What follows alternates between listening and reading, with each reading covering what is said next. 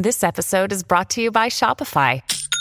Forget the frustration of picking commerce platforms when you switch your business to Shopify, the global commerce platform that supercharges your selling wherever you sell. With Shopify, you'll harness the same intuitive features, trusted apps, and powerful analytics used by the world's leading brands. Sign up today for your $1 per month trial period at shopify.com/tech, all lowercase. That's shopify.com/tech. Hey, this is Jodie Sweetin, and you are listening to Tobin Tonight.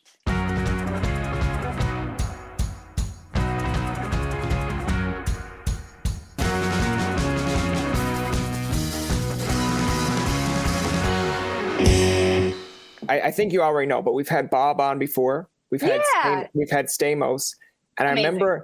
I remember when we had Bob on. Now it's been like 2 or 3 years trying to get Bob on, and right? Like, I get it's a double-edged sword, but like his PR guy was like, he's very nice, he's a very friendly guy, but I was like, I seen Bob do a like workout podcast, and it was a province over Nova Scotia in Canada, Right? and I was like, all right, Brian, just stay calm. And I was like, dear Mike, what the fuck? I'm like, Right.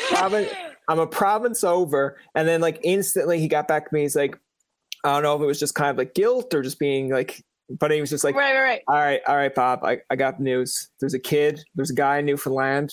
He's been asking for like 3 or 4 years. And then he was like, I'm sure Bob was like, Christ, all right, I can do it. No, he was always super sweet about stuff like that. So yeah. I want to like, I know we'll get into like different topics along the way. I do want to start off with Bob, just because this is something that like for people who know Bob, like yourself or Stamos. Mm-hmm. Now I kind of mentioned it to Stamos. Stamos said I was overthinking it, but at the end of the episode, Bob asked me, he's like, what's your plans for the day? And I was just like, podcast's done, buddy. Like you don't have to be friendly anymore. Like you can just say like, bye.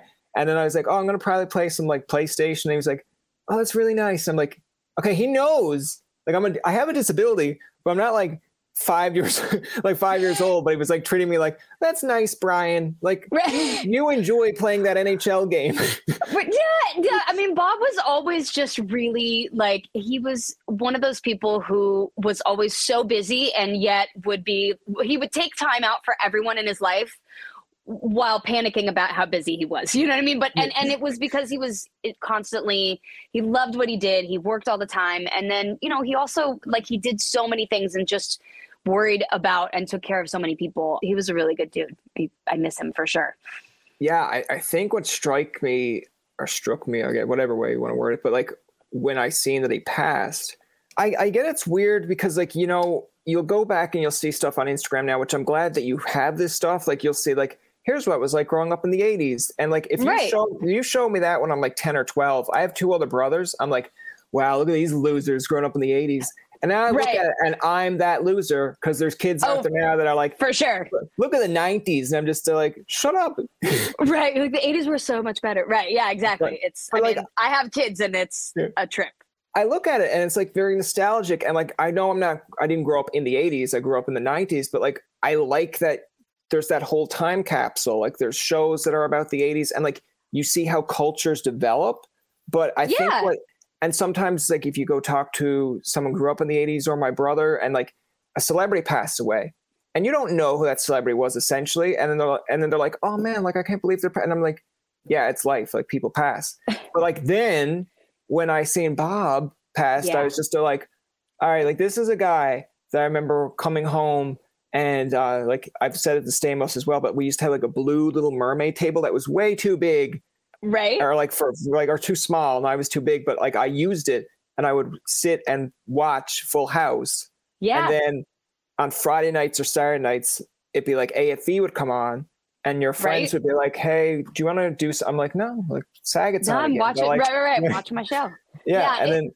The days of like appointment TV too, when you would clear a Friday night and go watch a show and do all that, it's so different now. And I think like that really almost doesn't exist now because it's not, there aren't a lot of shows that are like Friday night, everyone's watching it. It's not network TV like it used to be. So I think we like existed in this really wonderful time of that sort of nostalgia that everyone shares. Now it's like everyone kind of is in their own separate little niche of whatever streaming they're watching. But like then it was, you had however many channels. And so whatever was on ABC on a Friday night, like chances are everyone was watching it. And so it's crazy to think that like that many people had that experience. I love panic watching, where it's almost like, not like in a mean way, but it's almost like on a Friday night when there's TGIF, or like, you know, on a Saturday afternoon, and you're out playing, like, cause I am Canadian. So it's like ball hockey.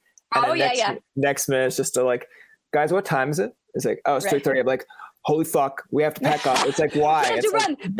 We've got to go. We've got to go. Right. Yeah. Yeah. Boy Meets World is on. I don't want to miss it. And then like, and then when I get older, I'm just still like, okay. And then there was a whole time frame where people would watch Friends. Like I have people who loved Friends, and I would hate it because I'm just like, you promised we were playing hide and seek. It's like, yeah, but it's the finale of Friends. Now I've watched it as I got older, and I feel bad for 10-year-old Brian, because I'm like, okay, you were kind of mean to your friends, because now that you've watched Friends, you understand that. But like, that's how I felt with How I Met Your Mother. And then like hearing Bob. It was so crazy, like Bob being on How I Met Your Mother. And so many people like just knew immediately. They were like, oh, it's Bob's voice. Like he has such a distinct, recognizable voice. And yeah, you know, it's funny. Friends actually shot on our set on Stage 24 when we left Warner Brothers, when Full House wrapped the first time, we wrapped and Friends moved in to our set after us and shot there for their thing. And I actually have never seen an episode of Friends, so I'm like one of the like handful of people that's never watched it. Yeah, feel like that's something that you should put on your list. Like, you know, I'm not a sitcom person. I don't watch a lot of sitcoms. I actually don't watch a lot of TV. I had foot surgery like in December, and I'd say I've probably watched, I don't know, maybe 12 hours or less of televisions in that month's time. Like I don't watch TV very often. If I do, it's like a documentary series that I binge all 4 episodes at once or something. Okay. So like, you're not like a person that would go back and like rewatch yourself? No, I've never really watched Full House. I don't like watching myself. Even like to this day, I'll watch when I'm on set and doing it. I'll watch it, make sure everything looks good, and that, you know, people are happy with takes, or if it's something that I, you know, want to try again or whatever. But I don't love watching myself. There are some people that do, and a lot of people that just do not. It is not. I'm too critical, and I can't. It's hard for me to be objective to the whole thing and not only see the stupid little things that like are in my own head. You know what I mean? And you're like, no one else is seeing that. Right. But I feel the same way with podcasting. Like when people like talk about podcasting, I can put out episodes, don't listen to my own. And then they're like, well, like, is that like good? And I'm just still like, well, yeah, like if I can take criticism, if someone's like, you could improve on this, I'm like, that's fine. But like, it's not that I don't think I screw it up. Yeah. Right. It's just, I just don't want to sit there and over criticize, where it's like, oh, I heard myself breathe. And they're just like, you're allowed to breathe. I'm like, no, not allowed to breathe. And it's true. You know, when I was a kid too, it was, you know, everybody that was my age was watching that show. And it was like, I did it 3 weeks ago. You know what I mean? Like I already lived that experience. I did it. I know how the show turns out. Like I'm over it. I'm done. I've moved on to the next thing. So, you know, I was like, why would I want to watch it again? I already know. I read that script. Like, you know, I know what happens. And people always were like, but you're a kid. Like, weren't you so excited to see yourself on TV? And I was like, not really. Like I just was never like, thought it was that big a deal. I was never like, oh wow, I'm on TV. It was like, oh, it's just what I do and I love it and it's fun. So I like that response better than like, you know, like I was on TV and like, yes, everyone bowed down to me. And I was like, no. You better bow down to me. Like, God. Yeah, I definitely was like, it's what I do. It's what I love doing. But like, it's just a piece of me, you know? No, that's fair. Like, I want to ask you, cause I know at a young age, like you were in dance and ballet. So like, yes, we can get in like, I know people kind of like a linear conversation, but I tell people like with conversations, you don't sit down to your friend and say, all right, like, let's talk about how you started your day. Right. Like, no, you just go wherever. Right. But I wanted to start there because dance and ballet at 3. So like, what brought you necessarily into acting? Because I know I was in bowling at a young age. I thought I was going to be like more of a sports guy. Right. But then like people were like, Tobin, just shut your goddamn mouth. I'm like, I'm going to use my mouth one day for good. I don't know if it has gotten there yet, but yeah. I just loved performing. I loved dancing. I loved making people laugh, even when I was little. Like, I just liked that energy. Yeah. And so, you know, as a little kid at like 3 or 4, I wanted to dance and take tap and do all these things. And my mom saw how much I enjoyed performing and that I really wanted to do more. And I was like, I want to be on TV. I want to do those things. And, my parents weren't connected to the business. They didn't think anything of it. So it just sort of, it was like a real snowball effect in that it started as like something very small and then like a little bit here and there and some print ads and then a couple commercials. And then it was, and then the ball just kept rolling and it's kind of continued ever since. When you first landed, say, Full House, and then you've seen it go into, I think it's like 7 or 8 seasons. 8 seasons, yeah. So like, do you at that point, like, I know it's still young, but when you look back now, we're like, I guess when you first got the role, you're kind of like, great, like I got a gig, I got a job. But I didn't even, I never auditioned for Full House. I had done a guest appearance on another show that was by the same producers, and they had Full House in development at the time. Okay. And so I never auditioned for the show, and I just kind of wound up doing it. I was barely 5. So for me, like, it wasn't really a lot of thought. It was just, I enjoy doing this right now. Like, this is I wasn't like, my career, or that, it was like, this is fun. At 5-year-old walking into the room. All right, guys, this is where I see my career going. They're like, you're 5, right. Relax. Right. So, it wasn't quite like that, but I think as the show grew over the years and it became, where it was like, I like going to the mall, everybody would recognize me, things like that. That's when it was like, oh yeah, this is kind of a big deal. Because again, for me, I went to public school. I would go to school in the morning and then I'd go to work in the afternoon just because where we lived and driving back and forth with traffic and everything. And I was really grateful for that because it meant that I sort of got to have like a normal experience in some ways of just a regular outside of LA, Hollywood life of just a normal elementary school kid. Yeah. So that there was a balance to it as I went along, but I don't think you ever really, even to this day, like I'll go to another country or I hear people who I have great respect for, people like that I really admire, who maybe aren't in entertainment, but are, either politicians or speakers or authors or whatever. And from all over the world. And they'll be like, oh my gosh, my sister and I watched your show in Saudi Arabia growing up, or in Japan, like the show still airs in cabs. We were in Japan and the show pops on the little screens in the TV, in the taxi cabs.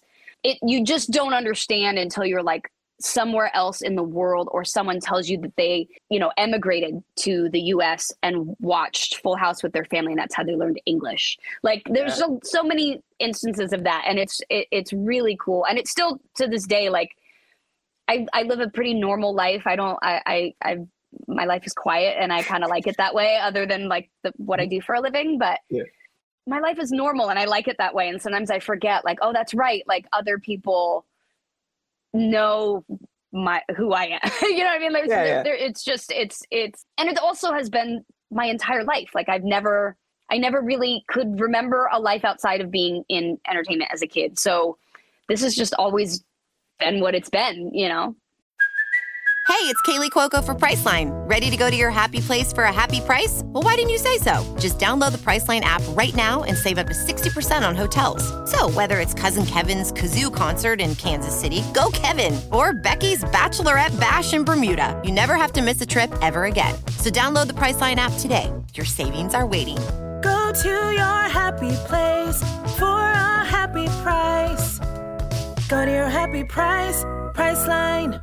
Now, I know I want to talk to you a little bit like about the normalcy of life. Like I know when you said you go to school just like a normal kid, and when you go to school like a normal kid, now it's a little bit somewhat of a two-way sword here, because everyone gets bullied in some case, right? But like it's different for, I feel like, a normal kid when they get bullied, because it's like a specific thing of like that day of like, for me, it was always like I had a birthmark or the big ears, and I was right. When you're younger, you're like. And all right, anything. Kids are it's your name rhymes with, or you're saying, stupid shit that's not, you're like, this doesn't even matter. What do you do? And like, as a kid though, you're like, this is so embarrassing. And then you look at it, you're like, oh my God, they were really stretching for that one to even have anything to make fun of. But definitely, I was not the normal kid. I wished for times I could probably blend into a wall, because as much as I lived a quote unquote normal life, half the time, I definitely was not a normal kid in the classroom to them. So like, what would be, and I know probably like thinking back, but what's one that you think like, cause being bullied, like something that really stuck, like a comment or something, you look back at it now and you're like, it's funny. But it was always they would make fun about, they would make fun of stuff on the show. So they would like make fun of like something that Stephanie did on the show.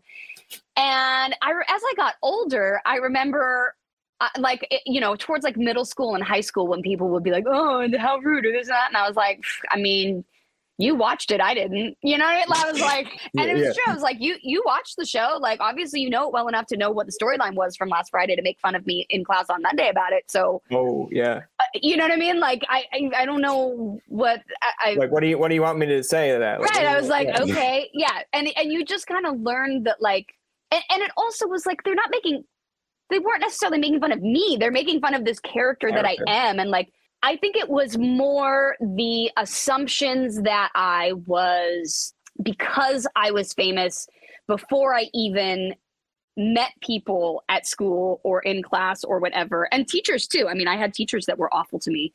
That people would have this preconceived notion that you're going to come into class thinking that you're hot shit. And I was like, that's not who I am. So they're expecting to meet that person. And then when you come in and you're like, I'm just kind of quiet and like wanting to blend in and like, I don't quite know the lay of the land yet. Then they're like, oh, see, she is quiet and standoffish. She thinks she's, you know what I mean? And you're like, that's not it. Like, so, that was always the thing was, I think it was more that people thought they expected me to be really impressed with the fact that I was on TV and I wasn't, and they were, you know what I mean? And it was like this weird, they were like, but don't you think you're hot shit? And I was like, no, I don't. I just want to go to school. The only, like, I can't necessarily relate to it full context, but like a story that I remember like that, I guess it kind of relates. Now you can be like, no, I don't relate at all. But like, I'm a big Detroit Red Wings fan. So the year that they went to the Cup, like, you know, when you pick a team, you know that you're getting criticized. Dave Coulier is a huge Red Wings fan. I mean, we'll talk about Coulier. We'll talk. But like, it's like, I remember being a Detroit Red Wings fan, and like the year prior, or like you always get bullied because it's just like your team gets eliminated in the playoffs. Right, your team like, sucks. Right, you're going to school like, fuck, like I gotta go endure Detroit sucks or whatever. And I remember I was like, you know what? I went in one year and I was like, you know what? I'm just not gonna like indulge in it. So like I'd have people be like, Red Wings suck. I'm like, yeah, they're pretty bad. And I know they're not, but I'm just like, yeah. Right, but you're like, what? Yeah. I would say it takes two people to have an argument, and like one person arguing and yelling is just a crazy person. Yeah. Two people doing it is an argument. One person doing it is just by themselves yelling. You know what I mean? So like you just walk away and you give them nothing to. Well, that's what I used to do. There's nothing to go back and forth with, and then they get bored of it. They used to just be like, so it was like playoffs, and then they'd be like, do you think Anaheim's going to put out Detroit? And I'm like, well, Anaheim got a good team, I guess. And then like they win the Cup that year, and I'm just like, in my mind, because I'm still young, I'm like, man, all this time I just had to avoid the confrontation, and they'll win every year. Right. Obviously, I've just been wanting it too bad. Right. Yeah. And then the next year they lose to Pittsburgh, and like some guy in my class drives by my house at 12 and starts bumping the horn. I'm like, oh, we're back. I'm like, okay, we're back. We're back. Yeah. But I mean, it's the fun of it. It's like no one gets really hurt. It's a sports team. Like it's not like you know, you live and die by it. But kids can be pretty cool, but cruel. Excuse me. They can be cool and cruel. Yeah. They can be both. And, you know, I will say though that like so much of the resilience I think that I have now came from learning how to be really secure in myself, regardless of what everyone else in the room thought. You know what I mean? Like I had to really know and like me. And that wasn't always easy, but like as I've gotten older, I look back on all those times that maybe kids were making fun of me or teasing me, or just school life was difficult, which it is for all of us. That I look at it and I go, oh, I'm so glad though, because that like had I not had any of that, it tests your ability to bounce back and to like learn how to let things slide and learn what matters and what doesn't, and also, you know, to like learn what to take into consideration from other people. Because a lot of times people are like, you can say anything you want to me. Like, I don't, literally means nothing. You know, I tell my kids that too, like with people on the internet. I'm like, they could say, do they know you? Do they know, like, they could say you're blue and an alien and have 3 heads and whatever. Like, are you going to get upset about that? Well, no. I was like, right, because it's not in anywhere true. So, like, who cares? you have to, like, it's learning how to be like that. And it's hard, you know. I don't think I would want to grow up in today's business as a kid. Yeah, that's what I was going to go to, because I was like, you know, the time frame now of like when you're looking at like, and again, we talked about like the different shape of TV and everything now. Right. Like you had to be really into a TV show to commit to, kind of form your schedule around it. Right. Now I find like I love that 70s show. I'm giving that 90s show a chance. Right. And I like it, but like you go online and you read people like kind of downgrade or criticize. Like, I don't know how old these people are. They're probably like 12, 13. Now, right. Ashton Kutcher and then wasn't 12 and 13 playing like the roles they are. But like, the way social media is, it's instant, it's in real time. And I look at it and like they criticize a character named Ozzy. Now, some people criticize him just because they're like, he's not funny, blah, blah, blah. I'm like, you know what? That's fair if you think that. But it's like, there's still a person on that role that like in 3 or 4 seasons, if they get written out because of your comments. I think too, it's the thing now just with social media in general that like we all find that it's real easy to say things and to go off on a tirade at something or someone that isn't right directly in front of you in a way that you never would criticize or talk about them or a show you like or what someone wore or whatever in a way that you would do to their face. And, you know, now it's like, that's what people do for entertainment online is just shred each other apart. I mean, it's entire platforms and unfortunately it's not like, you know, oh, if you're a terrible person, you're into it. It's just like a weird human nature thing that we all are like, ooh, that's terrible. I want to keep doing that. You know what I mean? And now like, I wouldn't want to be one of those kids that had to grow up with everyone's comments about me being online and everywhere and omnipresent and everyone paying attention to it. It's bad enough when it's just, you know, the kids in your class and you're getting shit and people are making fun of you and whatever, or you do something stupid and people pay attention. Like now it's just unfortunate. I think it's really sad. I mean, I don't see how you grow up in this business anymore and not really, really have it sort of tear you apart at a much earlier age. I know you say like you don't watch a lot of like sitcoms, but you do watch like documentaries. Now you might have seen it and feel free to say you haven't. Like it's not a shot at anyone, but like I grew up with like, again, with Full House and stuff, but it's like I remember kind of diving into like Hannah Montana, Wizards of Waverly Place. Now I haven't watched Wizards, but like Selena, like seeing like the whole documentary on Selena, like I haven't watched it, but I've seen clips.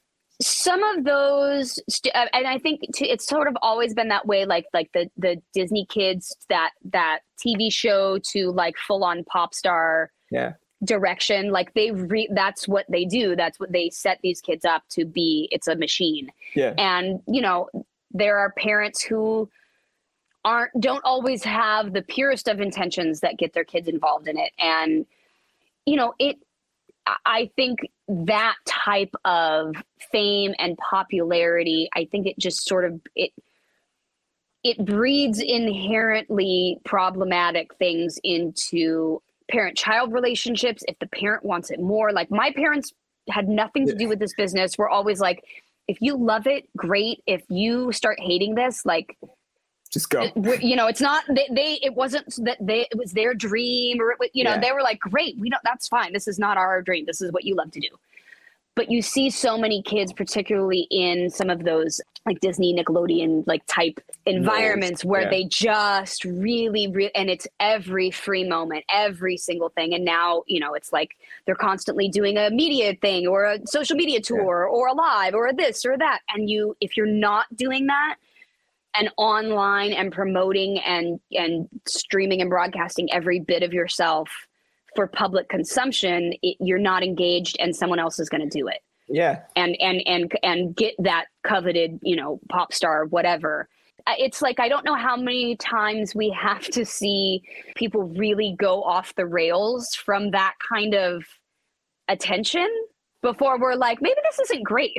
You know what I mean? And it's, but I do think there's levels to it. And I think as time has gone on, it's just gotten so much more focused and intense for young people in this business. And even not in this business, just the social media landscape in general, then add on being on that kind of a show. It's a lot. Yeah. Like, I mean, just in like, I know in a celebrity's case, like I guess in a kind of a contrast, it's like growing up in the 90s, being a kid and like, you know, being a celebrity compared to, you know, like you're looking like I will be open about it and say like when Bieber first came out, it was kind of like, okay, like I guess I like some of these tunes, but it's like, right. Whatever. But like now I enjoy Bieber. Like there are moments that I'm just still like, he's around my age, but at the same point, it was like when he was like 16 or 17 doing crazy shit or getting in. Right. I mean, so was I, but here I am on social media going, man, Bieber's a tool, but it's like, so are you, right? So are you, right? All of us. I mean, I think I don't envy any of the young people in this business today trying to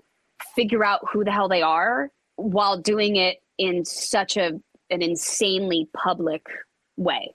Like it's hard to do. Like, you know what? Like I'm a podcaster and I'll see some fellow podcasters that always go live and I'm just like, that's great. And if you're really into it, awesome. But like, I'm not going to go do a live just for the sense of doing a goddamn live. I'm terrible at it. Social media for me is I realize my age. That's what I'll say. I realize that I just turned 41. I realize just how happy 41. Belated. Happy belated. And thank you. Yeah. When I'm like, oh, I don't want to deal with this. And I see my kids who, you know, and I was reading this whole article about Gen Z and Snapchatting pictures of the ceiling and this and that to people my age and our age is like, why would you do that? But that's just what it is. And like, it's such a different frame of mind and it feels like it's moving so quickly that for me is the thing where I go, yeah, I'm the old person that's like on my way out with Instagram and like TikTok is too much work. And I have a life. I have things I have to do and I can't spend 20 minutes editing every video of every moment of my life. Yeah. I will dive into that a little bit with like, I know when I was in university and I used to get really like, and you know, people are going to be like a little bit, I guess, I hope no one cancels me over it. I doubt it because why would they? But it's like, I remember being like 20 odd and like you'd start texting your friends and you're just like, when you don't get that instant reply, you're just like, guess I mean nothing to this person. Right, okay. Right.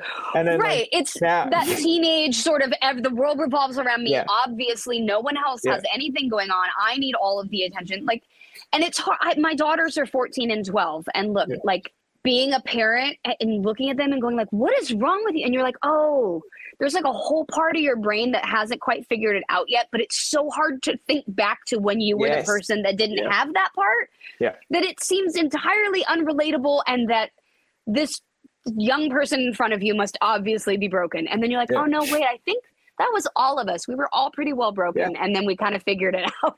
I would just be like, you know, sending text message. Like I would be like, I don't know if the song Halsey 3 a.m. really rings in my ear because I'm just like, I was probably like 2 or 3 in the morning just sending texts to people being like, if someone replies, great. If no one replies and it's like 7 in the morning, at least I have someone to talk to that day. But then now exactly. It's like when I get a text, I'm like, oh goody, someone sent me a text. But at the same time, like, dude, I'm fucking playing Mario Kart. Can you fucking wait?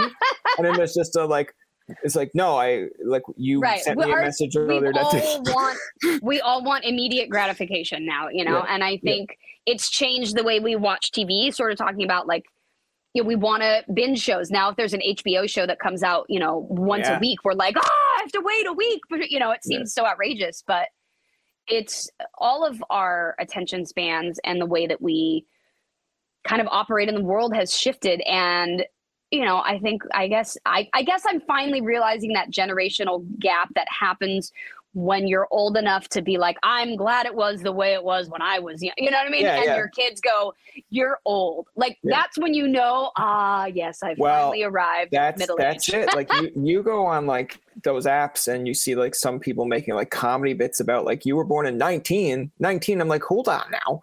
But right. I had a Christmas, so I have it like if I can put this the right way. So all this is Detroit stuff here. Oh, but nice. At Christmas time, I have like the Sears wish books that they used to come out with. Oh my gosh. And I showed my niece, and she was like, "So how does that work again?" I'm just like, "Oh, like we would circle it."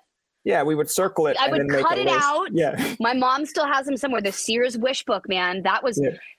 like you could order anything out of the Sears catalog. And I would go to the toy section and I would cut out with like little safety scissors and glue before I could write when I was like, 3-4 years old, and would glue stick and stick it on the page. Like, so that, that Santa was very clear on what I wanted for Christmas. I would just like, when I was now my younger, kids send me lists with like hyperlinks and I can just click on the link when I'm, to buy. I'm like, this is insane. It was just like, I would mark it down of like, wrestlers, page 5. And then like you'd show it and then they'd be like, okay, now at the time there was like Walmart, Kmart, wherever. But like, there's something to be said of if someone sends you, like my nephew, if he likes Toronto and you'll see like the black Toronto jersey, he just sends me a link and I'm like, done, boom. Done. That's it. But like, I feel like sadly, and people are going to be like, man, that sounds like such a weird way to say it, but like, I kind of do miss the aspect of him just giving me a list, me going through the list and being like, I'm going to Walmart. And then when you go to Walmart, you kind of see other things that you might like. Right. But I still am a person. This is the old lady in me. I use a pen and paper. Like I don't, I do write some notes and things on my phone, but like if I have to remember something, I've got to write it down. I like to read actual books with pages. Okay. Because I don't know. It's where I realize I'm like slowly becoming the old lady who's going to go live in the woods by herself because I'm like, it's just this technology. I want a piece of paper that I can touch, or I like going to a store to shop and be like, oh, actually that looks like them. Or I thought I wanted this, but actually I want that, whatever it is. Anyway, I'm old. I'm 41 now. And it's crazy to think that in just that short amount of time where I started in this business and where I'm at now, and like the huge shift and change globally that's gone on. Yeah. And the fact that Full House and Fuller House have like continued on through all of that for me is insane. Well, before we touch on Fuller House, because I do want to mention Fuller House and a couple more topics there, but like to kind of bring up your story, like, when you're saying about getting old and like whatnot, but like, I remember like, because I'm in Newfoundland now, but I went to school in Ottawa, and there was like there used to be a pub, and now they renamed the pub. But I went there with my friend one time recently, and I remember going to that pub when I was like 20 odd, and like I was kind of like the Arnold of like the Magic School Bus, where I'm like, oh no, like I should have stayed home today, but like I'm just like, we're kind of going away from campus, guys. This is not cool. Just relax. Where are you going? And then like now I look back and I'm like, yeah, you were fine. Like you were only like 2 blocks away, but I look at it now older and I seen like a whole bunch of girls walk in one time and they're like, it's winter. And it was like, they're just in dresses. And like the 20-year-old Brian would probably be like, good, Targets, like, let's talk to them. Let's go talk to them. But right. Like the 28, 30-year-old was like, oh my God. It's like, do you got a jacket? You need a coat. Aren't you cold? And my friend yell at my kids about taking jackets with them. Yeah. You need a jacket. My friend was just like, you're gonna ruin their night. I was just like, or they'll look back at it when they're 30 and just like, remember that guy? Someone won't have pneumia, right? Yeah, exactly. Like it's your priorities change. Suddenly I go out and I'm like 55. I want to sit down. Right. Yeah. They'll be like, how old are you? I'll be like, I'm 30. They're like, oh, it's like, sure, we can hang out. Like get a jacket first. They'll be like, Brian, you're ruining this. You can't go out in the cold like this. Yeah. They'll be like, Brian, you had a shot with that girl, but you ruined it when you told her to get a jacket. I'm like, well, you know what? She'll probably go home. I was worried. And she's fine. I'm fine because now she's fine. It's like, you don't even know, but like mentally, I'm feeling that she's better. Cold. Right. When you need mealtime inspiration, it's worth shopping Kroger, where you'll find over 30,000 mouth-watering choices that excite your inner foodie. And no matter what tasty choice you make, you'll enjoy our everyday low prices, plus extra ways to save, like digital coupons worth over $600 each week. You can also save up to $1 off per gallon at the pump with fuel points. More savings and more inspiring flavors make shopping Kroger worth it every time. Kroger, fresh for everyone. Fuel restrictions apply. I want to talk to you about Fuller House too, because again, once Full House ends, it's been like quite some time since Fuller House. Now, we talked about the landscape changing. It's no longer sitting down, watching it in terms of like scheduling your day. So like, tell me, number one, how did you essentially agree to it? Because I know there was some back and forth between the other ones. We won't say, like, the twins that first they thought they were going to be there and then they weren't. And then Stamos had to come out.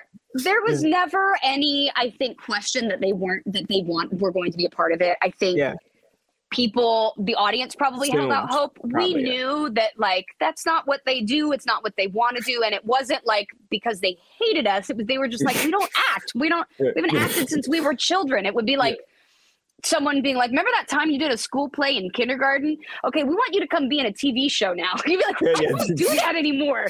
That's not the same person. Yeah. So I think that was, people didn't quite get that they somehow it was like a personal thing. And it never was. But yeah, you know, I was actually in it from the beginning. Candace, Andrea, and myself, along with John Stamos and Jeff Franklin, the producer, executive producer and creator, and a couple other producers, we were going in and pitching it to ABC Family and Hulu and, you know, all these different networks.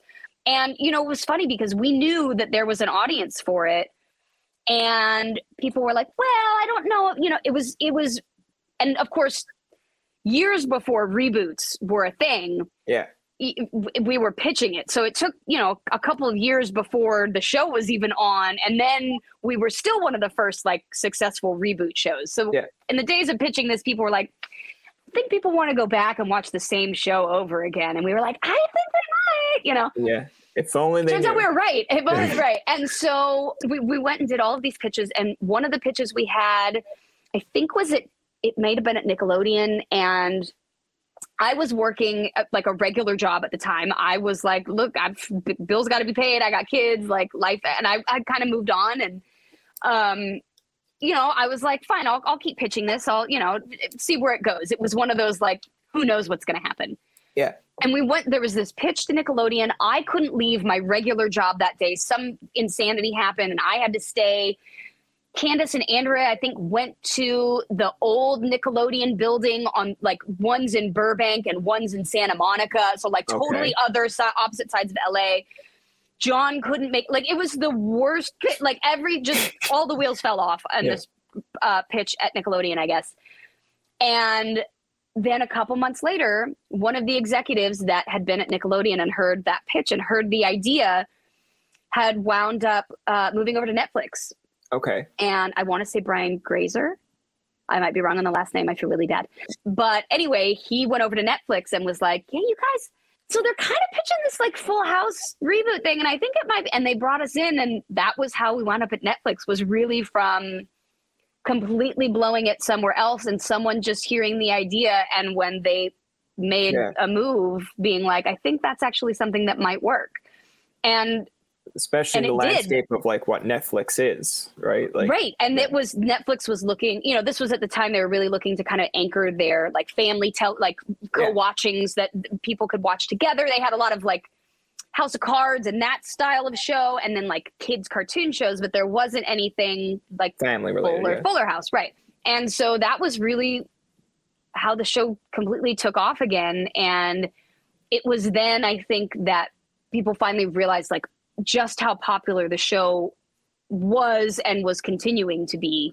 And even with Fuller House and what it was. And we were one of the first reboot shows that kind of did it a little bit differently, that followed some of the same characters and brought them back. Yeah. And, you know, it was, I think, really well done. And it's something I was really proud of. Well, I mean, you survived like, say, 1 or 2 seasons, right? Which is always like that threshold. 5. We did 5. Well, no, like that's what I'm saying. Like, right. Because like, you know, like the threshold now compared, and again, like I don't want to always go back to comparing it, but like now, but it's you do it. You would have a season, Well, in the old days, God, just dated myself. I'm drinking tea also, by the way. What has happened? Yeah. No, but in the original days of network television, a season would be 24 to 26 episodes. Exactly, yeah. And now a season of a show on Netflix is 10. Like 8, 10, 13 if you're lucky. Yeah. Usually around 10 to 12. And so you have like, and their analytics are like the whole way it's popular now is different. And so it's weird to think that like, it's just such a change from how you used to be able to rate how popular something was. Now it's like, it could be huge in a particular niche market and not necessarily be anywhere else, but really, really successful on Netflix or Hulu or Amazon or whatever in its own little world. So because I think it's just like the way I've said it to many people too, of like when you're watching stuff on Netflix and like you see 10 episodes, like it's great because it's like trying to build it to the consumer of how much you can watch, but like you still need, regardless of like way back when or now, like to kind of judge something on 10 episodes or a season, like you kind of let it develop. Like you get like 2 seasons. I'm like, I need to see where this is going. Yeah. Like, you know, like, and if you try and wrap it all up in the first season, I'm like, well, no, it's not. It's not going to work. Like I remember on a whim at one time going to Walmart and I was binge watching. Like again, it's not to be mean, but it's like, you know, Friends, Full House, Boy Meets World. And I was like, I'm done. Like I've seen it enough. That's it, right? So like I was like, oh, there's How I Met Your Mother, and I didn't know anything about it. I just liked the title, and then there was Big Bang, and I think I kind of got into How I Met Your Mother first, but I think after the first season, I was like, I think I'm putting this away. I think this is a bad purchase. And then like I gave it like another bit of time, and it's one of my favorites. Big Bang, I think it was like a constant, like tried it once, no, tried it twice, no. And then the third time I was like, you got to at least get past season 2. And then when I got past season 2, I was like, all right, now we're bringing in Howard, we're bringing in Raj. And I think you kind of, you know, it's hard as an actor and producer and director and stuff in the business now, because you know you don't have a very long time to capture the audience's interest, because they just don't have the attention span like they do anymore. So you have that first episode to hook. People aren't like, people aren't going to come in, you know, and be like, I'll give it 2 or 3 episodes. They're like, no, I'm the first half hour and I'm done. Yeah. And so, you know, you have very limited audience attention span, and you have to hook them like with something really great and then keep it that way. There's no longer the like sort of, you know, people freaked out on Game of Thrones and it's like, it's a filler episode. You're like, it's not a filler episode. It's just not every episode is a red wedding, you know, or something huge. Sometimes you got to kind of get from point A to point B. And I think in some ways we've lost the ability to follow that arc more gently. We want like action, crazy finale, you know? Yeah. It's like, it's a lot to keep up with. I'm a big wrestling fan. So it's like when watching it, like when growing up, like you're still a kid, but watching it as a kid growing up, you're kind of like, all right, cool. Like who's coming out next? Who's coming in the Royal Rumble? Like, you know, like, cause there's no internet, you don't know. But now like as an adult that's kind of keeps up with it, it's like you go online and you see people mad that a storyline is taking a year to develop. And then when that finally happens, they're the same people that will be like, oh my God, that was worth it. I'm just like, but 3 months ago, you didn't want to wait. Yeah, exactly. It's a waiting process. I do want to mention though, like, I know you mentioned about your podcast, and I kind of dived into it a little bit. So number one, like what made you start the podcast? Tell us a little bit about what it was about. And then we're going to branch from that, because I do have questions for that as well. Got it. Well, the podcast is called Never Thought I'd Say This, and we're actually wrapping up with our last little bit of episodes that are going to air this year. But it's with my friend Celia Behar and I. She and I are best friends, and she also has 2 girls that are around the same age as my daughters. And we started the podcast like 6 years ago now or so. Wow. So it's been a while, and our kids were a lot younger.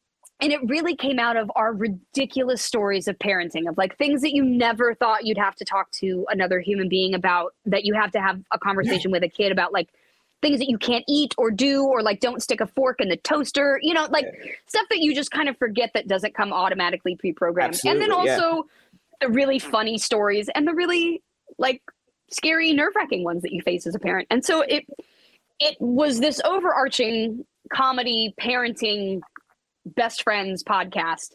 And we're wrapping that up now and sort of transitioning into another podcast that's going to be coming out with Celia and I with Comedy Store Records called This Friendship is Fucked. And it's going to be a little bit more comedy, friendship centered. We're not going to bring up our kids and all that. Because now that they're in like middle school and high school, like their stories are not like funny. Oh, I left the snack. It's, you know, now it's like personal stuff. I'm like, it's not, you don't want that. That's not out there for it's more, it's more like when they're smaller and you get a story, like a case in point of if your parents, cause this actually happened, but my parents one time when they left, they said like, whoever calls, like, don't let them know that we're gone. And I was like, got it. So then like my aunt calls and she's like, hey, is your mom around? I was like, no, where's she to?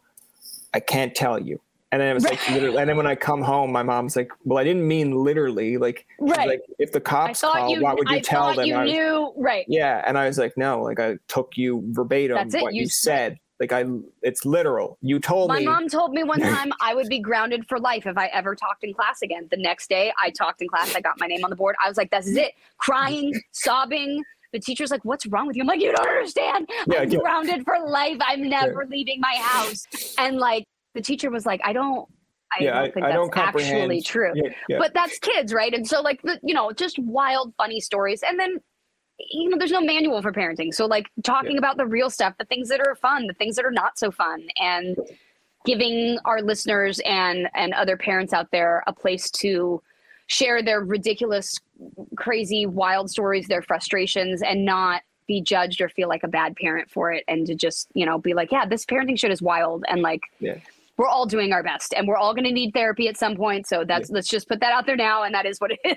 Well, like there is an image that I remember from grade 1, and it's not like, I don't know why it sticks with me, but I just think it's funny because similar to your story there, where it's like, I remember there was a girl named Allison, and she was crying for like some reason. And the teacher like just came over and she's like, kind of like grabbed her and like, not like mean, but just like enough to like put it together, like pull herself together, lady.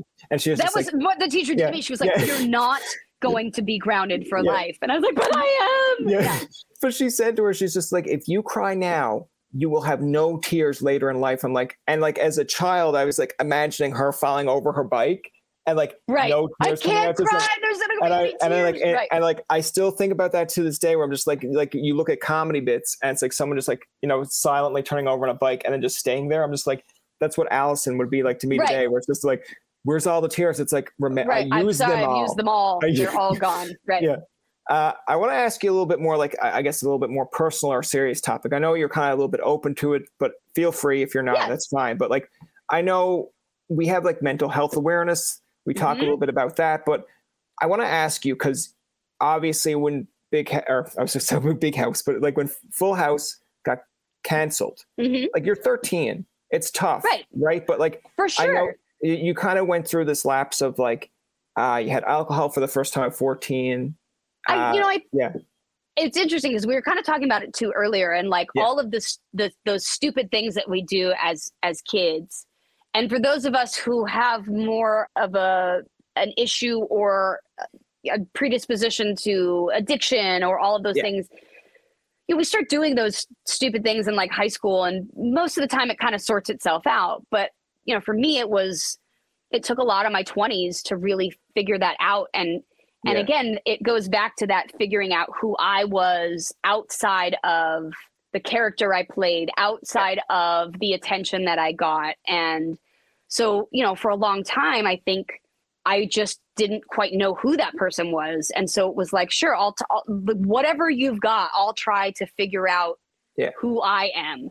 And, I think it's one of those things that, again, I know so many people who have gone through it, who were my age, that I grew up with, people that didn't make it out of their teens, who overdosed and things, like people that are in my neighborhood around the corner from me and stuff. And I grew up in a, nice neighborhood, good schools, like, and nobody knew about their stories. Yeah. Nobody focused on their attention. And so I think what my thing always was with the reason I have always decided to be open about my issues with addiction and alcoholism and things was that we tend to think that it doesn't happen everywhere, that not everyone is affected by this.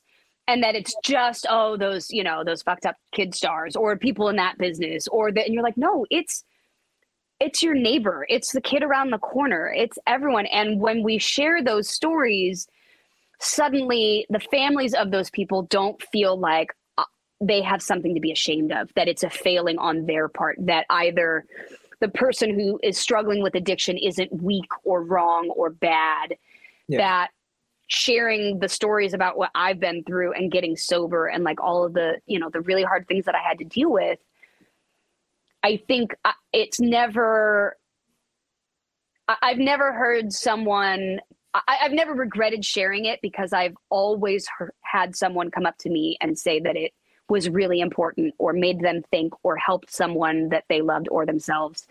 And so I'm like, you know what, as scary as it might be, and as much as I might hate bringing up the past or talking about like who I was, I know that being open and honest and just real about the shit that we all go through is the point of it all, you know? Yeah. And I mean, like, I don't want to like press you on it, but it's just like, I bring it up because it's a conversation and you want to be respectful to the act that you have on. But like, the reason that I kind of wanted to bring it up, because like, you know, it's rare to have these kind of conversations with people like yourself, but like, I look back at it and like, there was a point in time where, again, like when the internet was hoax and everything was like, right. It's like Jaleel White that played Urkel. Like I remember seeing an article where they were like, yeah, or like, you know, shot himself. And this was, and I was like, no, like what? I was like, but in my mind, when I got older, I was like, I can understand that because you're related to this character and that's all you know him for. Right. Or when I like, and again, it's before my time and there's going to be people like, great, thanks for aging me. But like the character on like Different Strokes. And I think Howard Stern had her on.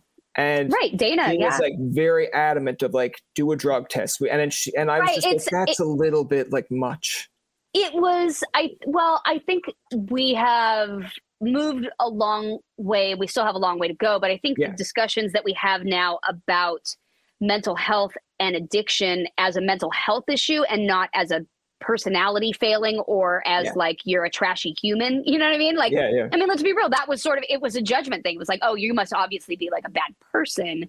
Yeah. And I think now our conversations about mental health and anxiety and depression and addiction and all of those things have come so far that it's like to see someone treat someone who had struggled with addiction like that. Now people would be like, what are you doing? That's not how you talk to people. And so I'm grateful to have been, I would like to think, a voice in that movement of talking about it and normalizing it and moving away from the exploitation of it, the shows, you know, Intervention and, you know, Dr. Drew and things like that, I, you know, Celebrity Rehab and stuff, which I always really had a problem with.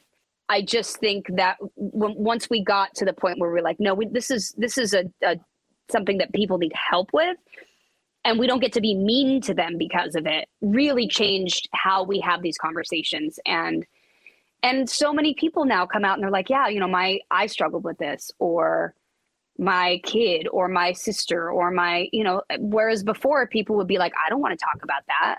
That's like a family thing that like, we're not going to reveal our secrets. And it's like, well, we're only as sick as our secrets. We're only as, you know, as fucked up as the things that we keep inside that we let eat us alive. Yeah. And I just I didn't want to do that anymore. I was like, that's too much. Yeah. Cause again, to be completely honest, like I know we talked about like, you know, saying one thing on Twitter and then saying it to someone's face. Right. Like, cause there was a point in time that I remember like reading, and again, you're still young, but like, you're still like, you're in school. So now you got the phone and you're scrolling through stuff. But I remember there's times where it's like Full House star, like Jodie Sweetin is like, blah, blah, blah. And I'm just like, man, like, I was just like, I felt like it was about to go spiral of the way where it's like, I'm going to wind up one day reading that she's no longer with us because it's taken control. I know you laugh at it now, but at the time you were like, oh God. I mean, look, it was at the time I mean, whenever you're in the middle of addiction, it feels hopeless because it's like a self-fulfilling prophecy, you know, that you think you're a piece of shit. So you do things that make you a piece that make you a piece of shit because you don't have any self-esteem or self-respect. And then you want to have those things, but you don't. And then you look at what you did and you feel bad. And then that shame it keeps you back, you know, and you're just like, how do you get out of that? And so many people don't make it out of that because it feels insurmountable. And, you know, I just always, I know so many people who have made it through addiction, and I know so many people who have not, so many people who have had opportunity and education and family and haven't made it. And those who have had to struggle and fight, you know, tooth and nail by themselves. And they have, there's no rhyme or reason to what it looks like on the outside. But I am so grateful for all of those things because once I had like gone through all of that shit and kind of like my 20s were just, you know, messy. Yeah. But now also I'm really great at laughing at myself, and thank God, because I've self-deprecating sense of humor. It's like, if I can't laugh about it, then like, what's the point? Yeah. So it's kind of like opening yourself up then. Exactly. Yeah. It's like, if I can laugh at something that at the moment was awful, like, then I've succeeded, right? That's success, is being able to look at the thing that you thought was going to kill you and go like, I can laugh at you now. You know? And so like that, for me, I think being able to find the humor and share the stories and the hope that I've seen in other people, and having worked in drug and alcohol treatment, you know, for a while, kind of in between entertainment jobs, I got to see the light come on for people. And it's what I love. And I love watching that. And probably if I weren't in entertainment, I would have gone back to school and probably become a therapist, or, you know, gone some sort of humanities route, psychologist, like therapist. I love it. I love helping others. And so if anything, like having the platform to share my struggles with addiction and to show people that it doesn't have to determine who you forever will be, that you get to come back and you get to be better and you get to be different, and that people get to be okay with that. You know what I mean? Like, I think it's just, it's for allowing others to see that, like, it's a process and you don't just only become that and then never get to grow out of it. I feel like real people, you probably don't see it like on Twitter and social media, because like that's just a hate pool, but like I feel like real people like success stories. Like, now it doesn't necessarily mean like, you know, like individuals. Yeah. People as individuals are phenomenal. Yeah. Groups of human beings are atrocious. It's usually like there's like a tipping point where you go like, this is a great this, and then it gets bigger and you go, oh no, now we're going towards all the awful shit. But that, like, the hordes of people online, it's that instant gratification of like, I want the shade in for it. I want to see somebody fuck up. I want to see somebody I don't like have something bad happen. And we're all guilty of it. I do it. There are politicians that I hate, and I like see something, I'm like, but and then I'm like, what is it? And then I'll put my phone down and I'm like, let me go do something else for a little while, because we all get wrapped up in it. And it doesn't mean that we're bad people. It means that we're people. And like, we don't know how to handle ourselves sometimes. And that's like, no one's perfect, but we need to remember to be kind, because individually, we do like to connect. We do like to hear people be successful. We do like to hear good stories. There's reasons why we want to shove down our throats. Right, where you're like, I want to watch happy dog videos all day. Love it. Fucking great. Love the happy dog videos. Yeah. But like, there has to be, a balance. And I think we find ourselves getting so caught up in like the hatefulness of it that we have to remember, actually, we really enjoy watching other people succeed for the most part. There are some people out there that don't. But, for the most part, we want to hear someone's story and find empathy and compassion, but we can't do that in 200 characters or less. And we can't do that in a 30-second reel. So you only see this little snippet of information with no context, with no humanity, with nothing around it. And I get to make all of my assumptions based on that, And so it's a reminder for me a lot of the time too, that let me take a step back and try and like look at bigger picture, or because it's a lot. Well, it's a lot. I don't think that humans have shown themselves to be able to handle the internet very well. Yeah. Well, I mean, in a case in point, like, I know it's probably topical at this point, but like I think it's like Shannon Sharp, like he's like an ex-athlete gone broadcaster. Yeah. He had the whole media thing of like the Lakers Memphis game. And like, as a person that's in media, that's like, I'm trying to find my way, or at least I was at one point trying to find my foot in the door, and seeing all these ex-athletes take kind of my job. I was like, fuck, like, what am I going to do? Like, I'm not an ex-athlete, but then seeing that and seeing all like the remarks of like, man, like, he's an ex-athlete, he's a piece of shit, blah, blah. I was like, there was a part of me that's like, see what happens when you hire ex-athletes? Like, they lose their cool. But then when he came out and apologized, like, there was a part of me that sat there like, all right, like, I don't have anything hateful to say. I'm not tweeting. And then like, there's a part of me that's like, hold on though. Like, he apologized. How many athletes would come out and say, I am now in this field, I have to do better? And I'm like, at least he's acknowledging it. Right. So all I ever ask of people is to just like do better. You know what I mean? Like, just like, we're all going to make mistakes. We're all going to act like assholes. We're all going to say something stupid. We're all going to do something wrong. Let us all remember to give each other the grace of a little bit of forgiveness at times. I mean, there are unforgivable things for sure.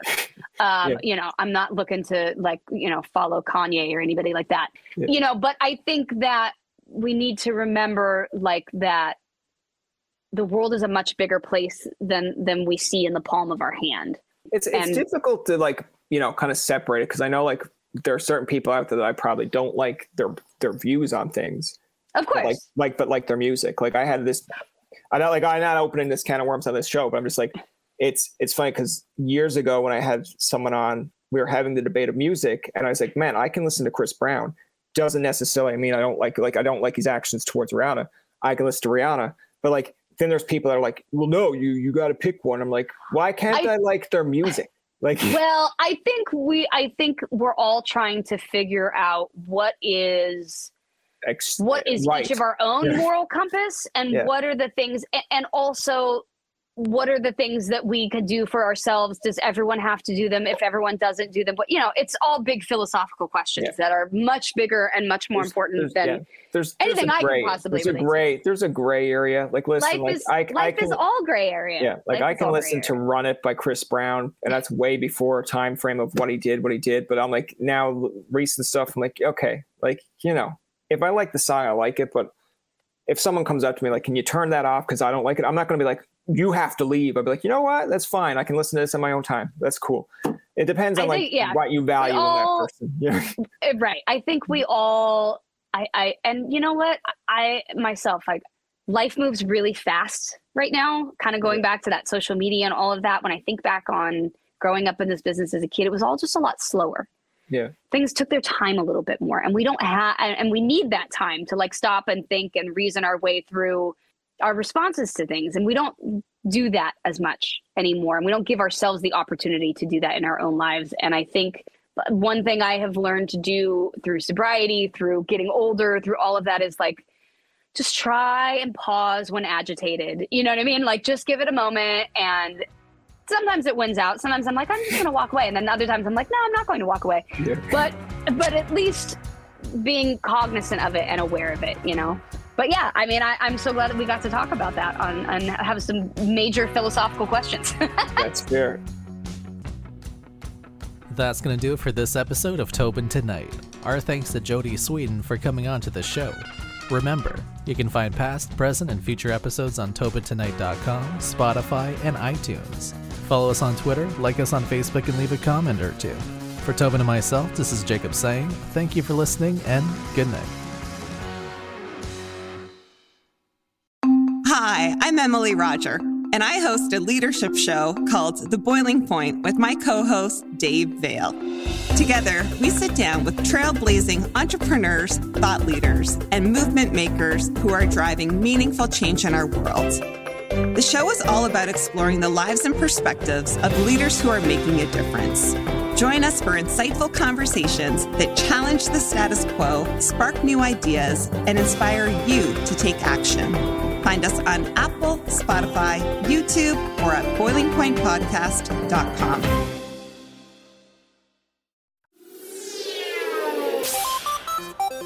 Hi, I'm Steve Yerko. And I'm Tara Sands. Now available from Maji Media is our new podcast, 4Kids Flashback. 4Kids is the company who brought you the English dub of Pokemon in the late 90s and so many other shows like Yu-Gi-Oh!, Shaman King, Teenage Mutant Ninja Turtles, Kirby, the infamous One Piece dub, and so many more. We'll be talking to the people who worked at 4Kids. Actors, directors, writers, editors, producers, engineers, you get the point. And hopefully get the answers to questions both you and I have about the company. I actually worked there as a voice actor on some of the shows. And I was a kid watching the shows and remember way more than Tara does. And thank God for that.